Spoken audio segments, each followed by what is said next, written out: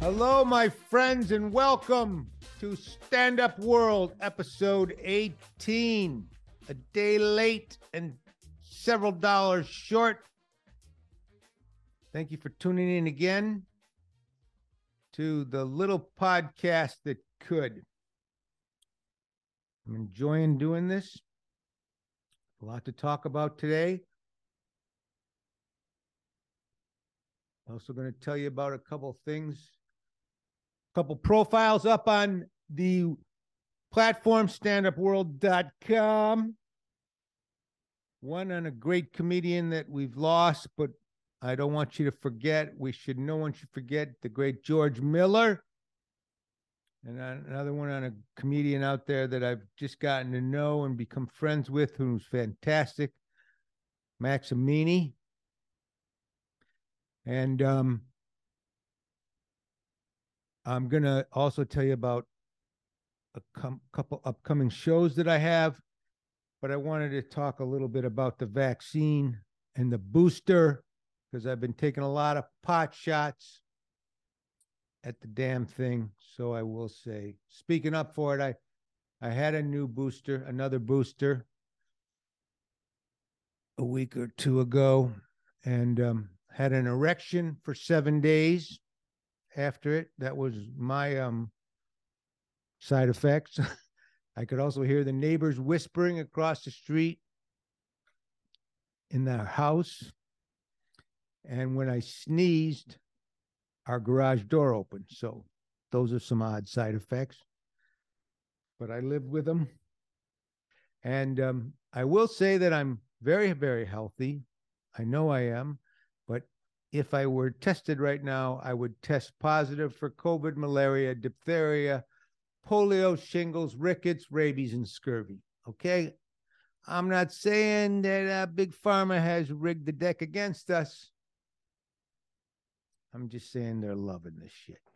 I have a buddy who's a sales rep for Johnson & Johnson who would love this joke. It would make his Johnson tip the boat over, if you know what I'm saying. If you get the gist of that gag, which is not much of a gag and does not have much of a gist. By the way, speaking of sales pitches, that's what they should have done instead of having all these idiot celebrities in a row just harping and lecturing. Just speak right straight to all those airmen, pilots, and soldiers and cops that they were laying off that were vax hesitant and say, hey, we laced the damn thing with a high octane version of Viagra. You're going to be stiff in perpetuity, okay? You're going to be your own version of a booster shot. You get it? You're hard on demand. You should just get one celebrity, Nicole Kidman, to announce it, have her look into the camera with those big lips that make her look like she's got a giant Frisbee folded up in her mouth in half. It's called, hey, take the booster shot, sweetie, and then come and sit with me in an empty movie theater, and we'll have nothing but fun. I'm way overdressed in this empty movie theater, but I will sit with you if you get a booster shot and have an erection. It's me, Nicole, darling. But get the jab. Get the jab. How hard on yourself do you want to be? How's that for a line? There's big money in having us all boosted up on a monthly basis. Even if we start to glow in the tunnels of the subway, we all need to take the damn shots. My son took his 10th shot yesterday. He was so happy, too happy to get it. He was too. I finally said, are you a heroin addict and you're just messing with me? No, Dad, these are the needle tracks of a concerned citizen. These are the needle tracks of a heroin addict. I don't know. Okay, I don't know. Smoking a Padron, by the way. One of the best cigars in the world, Nicaraguan. This is my one vice still left. I've been clean and sober 38 years. Got clean and sober in a program. I'm not allowed to mention the name of it, but it rhymes with yay, yay. I got sober and yay, yay.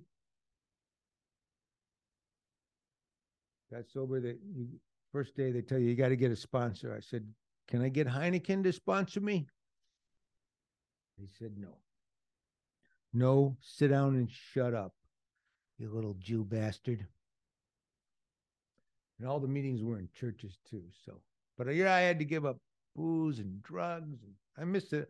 I had to give it all up. The wild sex. I missed the crazy times, the wild sex, hot women, threesomes, foursomes, and hot tubs, and in limos and private jets. But when you get to the point where you just got to walk away from the porn, you know what I mean? I had to walk away from the porn. I blew out both of my wrists. Look at that. Blew out my neck. Blew out my knees. I don't know how you blow your knees out looking at porn, but I did. Porn is bad. It's really bad. There's nothing good about it. Only one good thing I ever found about porn my whole life was getting the kids to fall asleep when they were young. I was wasting time on these stupid bedtime books, you know.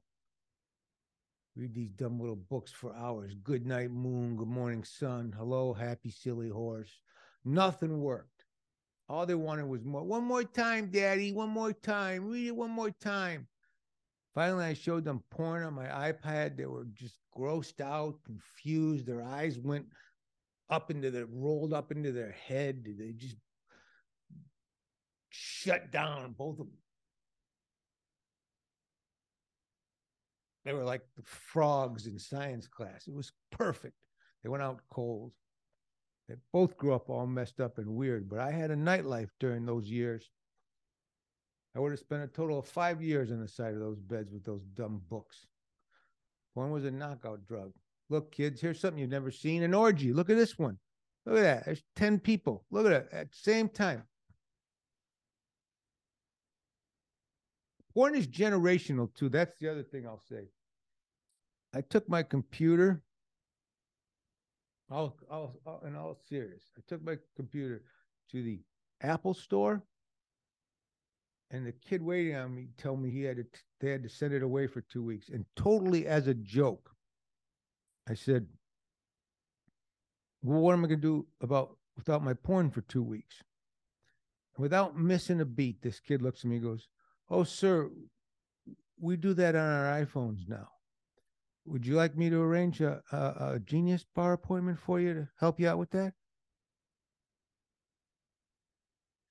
And the kid was serious. That's what's so sad. And I tried it. I tried it to disastrous results, by the way. Disastrous results. I right in the middle of it, you know, I'm just working away, and I get an incoming call, and it was from my temple, and it was from my rabbi, and his picture just comes up, and it's like, and it messed with me. I'm telling you, it messed with like the wiring in my brain. I'm telling you, because like, and this was like 6 months ago. I have had no desire to look at porn at all. At all. But I gotta tell you, man, I so want to suck my rabbi's cock. I don't know why. I can't. I have to wear a blanket during the high holidays. It's so weird. But I don't understand. I don't understand me. I don't understand anything. I understand this Padron. I like it. Padron and Foundation cigars. But they're not my sponsor. I'm not going to do a commercial for them today. They're not my sponsor anymore, but I still am a big fan of them. And Padron, and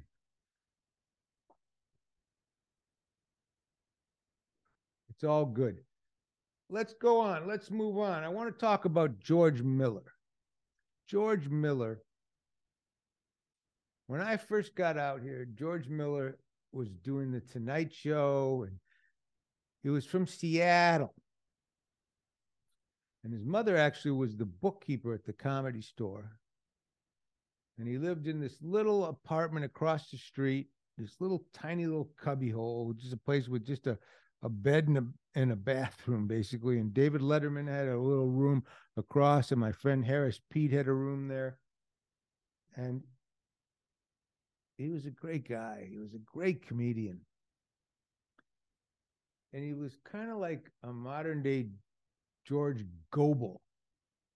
I think that's what the guy's name was. But he really was a really great comic. He was like Norm Macdonald was he was one of Norm Macdonald. When I met Norm Macdonald later, he would told me that he used to love George Miller when he was growing up. But George was a one-liner comic, basically. But all he wanted to do was be a comedian. He just loved stand-up. And he and Letterman became really good friends. He was one of Letterman's best friends. Letterman's best friends were him and Tom Dreesen and Witherspoon, I think, and Jeff Altman, of course. But he was really tight with George. In fact, when George was sick at the end of his life, David took care of all his medical expenses. David was really good to him. But he only wanted to be a comedian, which nowadays is more common because you can do more with it and have your own podcasts and do more things. But back then that was rare. Everybody wanted to get a sitcom and and get into acting and other things and directing. But you couldn't go that far as a comedian, be an opening act or But George didn't care. George wanted to write jokes, get on the Carson show, get on talk shows, and do drugs. He was a great guy. My very first money I ever made in show business, really, and it wasn't much, was writing a joke for George that he did on the Tonight Show. It was a dumb joke. He went to a really drug-oriented high school, high, but it was a kind of joke that George knew how to sell and do, and he loved it. He bought it off me. I think he gave me $50 or something. I don't know.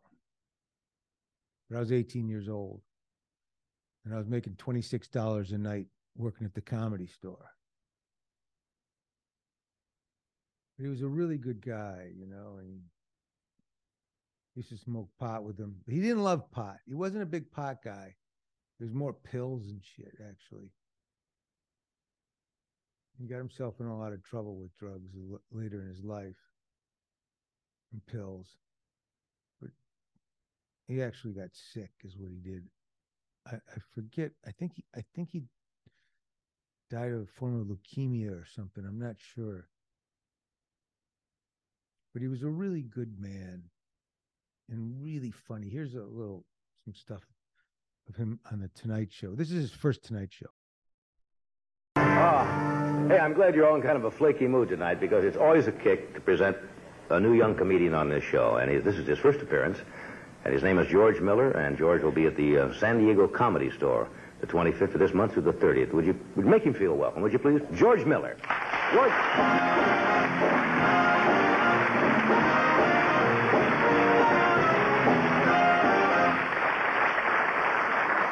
Thank you very much. How are you tonight, okay? You don't have to answer. I can't stand audience participation. Listen, I know you don't know me. I come from Seattle up in Washington, and... oh, really? Yeah. Well, the thing I always remember about growing up in Seattle is I always felt sorry for my mom because, I don't know, she always had to work an outside job. She was putting my dad through prison. And, well, my sister was another one in the family I felt sorry for, because she was one of these people. She had this complex. See, she felt she was odd-looking. And I don't know, I never thought she was that odd-looking, but she was always, real self-conscious about her noses. And,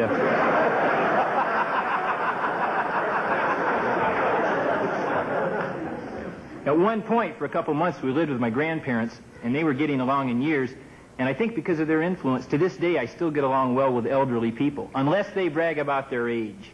You've all been victims of that. Look at me! I'm 94 years old. Well, good. That means you'll be passing away soon.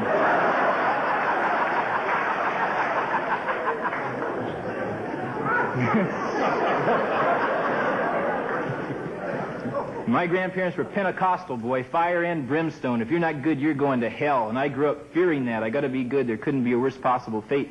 But my attitude changed a couple of years ago because I saw that movie, The Exorcist. Remember the demon? The demon says something like, your mother does perverted acts in hell. And I thought, well, maybe it's bad, but apparently they do have a recreation period. And then this is him a little bit later. And this was one of these real fancy places. I felt impressed. 38 waiters for one table, and they specialize at these fancy places. They really specialize. The butter waiter came over and gave us some butter. The coffee waiter came over and gave us some coffee. The water waiter came over and gave us some water. The head waiter came over. They really specialize.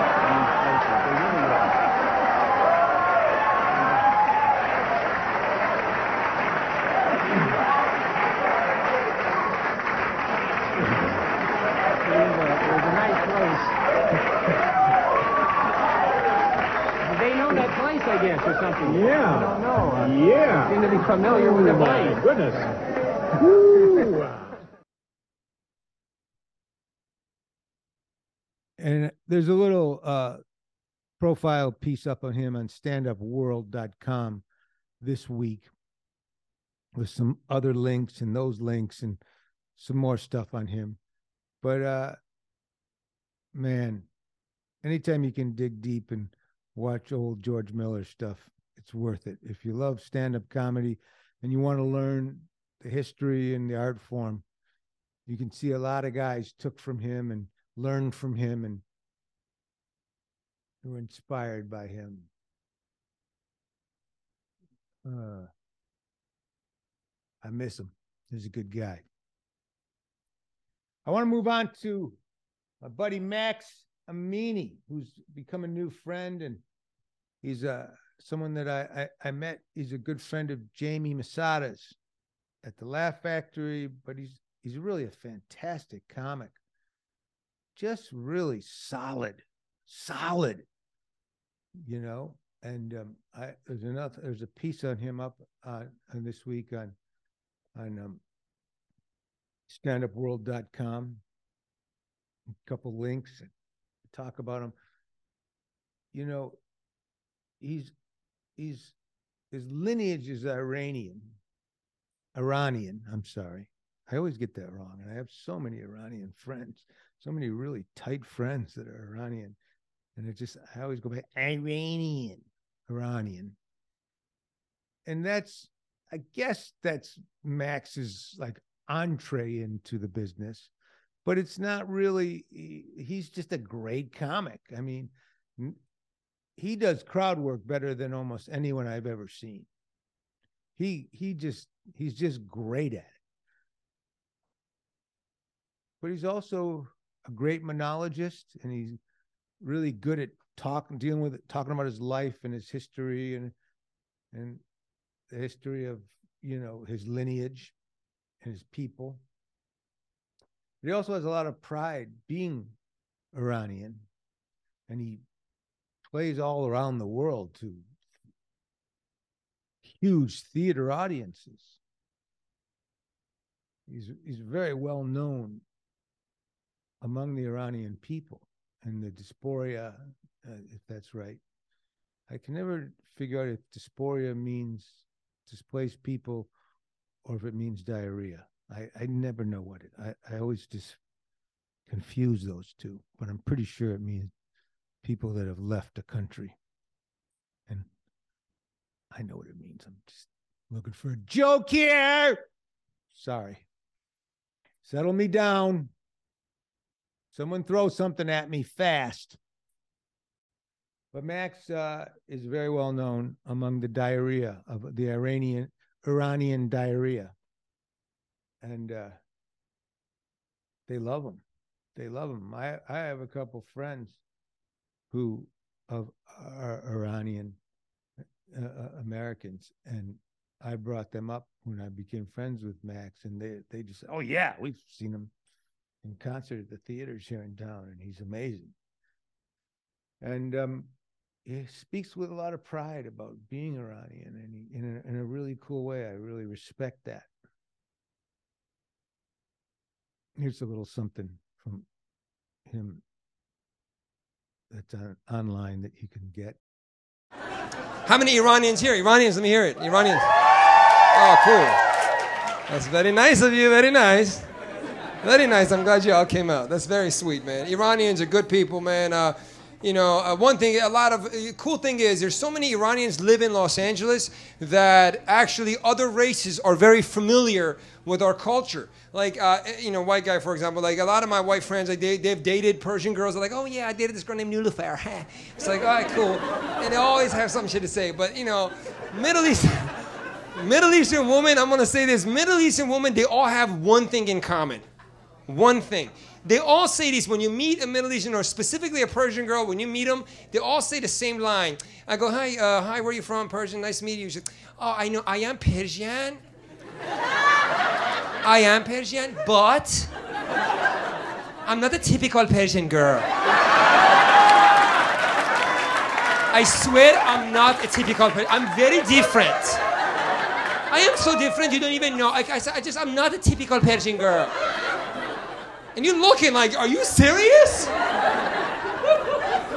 Like you're wearing black head to toe, 5 pounds of makeup and a Gucci bag, and the nose job? No, this is not a nose job. This is not a nose job. See, I had breathing problem. I had a breathing problem, and the doctor said, you have to get a job right now. See, I couldn't breathe. My nose was like this, and the air was getting stuck in the mountain right here. No, seriously, and my brain was going without the oxygen. So I had to get a nose job right there. I didn't care to make it beautiful. I just had to do it. Now my nose is like this. When I breathe, it goes straight into my head. Oh, I feel so much better. I am not a typical Persian girl. Very different. The other thing I love about Max, by the way, is how entrepreneurial he is. I really relate to it. He does his own thing. He's created his own world. He owns his own building, and he's with a studio and podcast studio and thing. And he's just the guy he's got something really special going on there. He's not only is he a great comedian and actor, and there's something going on there, man. Check him out, Max Amini. And if you go to standupworld.com, I've got all his links, his podcast, his Instagram, everything, and go see him live. Right now, I know he's in town. He's not going out a lot right now. He's trying to lay low because of a lot of stuff that's going on internationally with the Iranian people. He's trying to respect that, which I got to give him for that. But he's going up at the Laugh Factory a lot right now. So go up to the Laugh Factory in Hollywood and check him out. You can see him in a small setting, which a lot of times you can't. But he's pretty fantastic. But go to standupworld.com and see the profile. Max Amini. And my friends, that's it for today. I will throw in a little plug for John Tobin Presents. If they want to throw something in, the ding was in perfect place. I will say I'm going to be at Nick's Comedy Stop in Boston the 24th and 25th of this month, February. And March 23rd, I'm going to be at the Ice House. Mike Binder and Sort of Friends. Some really good acts. And I have a bunch of other shows coming up that I tell you about next week. But this is it. That's episode 18. We're setting them up and shooting them down. I am really loving this. And I thank the people that are listening and following and downloading it and sharing it. And I ask you nicely if you could comment and rate this and help me move it along and share it and do all the things you're supposed to do to help a little guy just starting out wanting to somehow kick through the clutter. Anything you can do to help out. Episode 18 out. Thank you. Love you.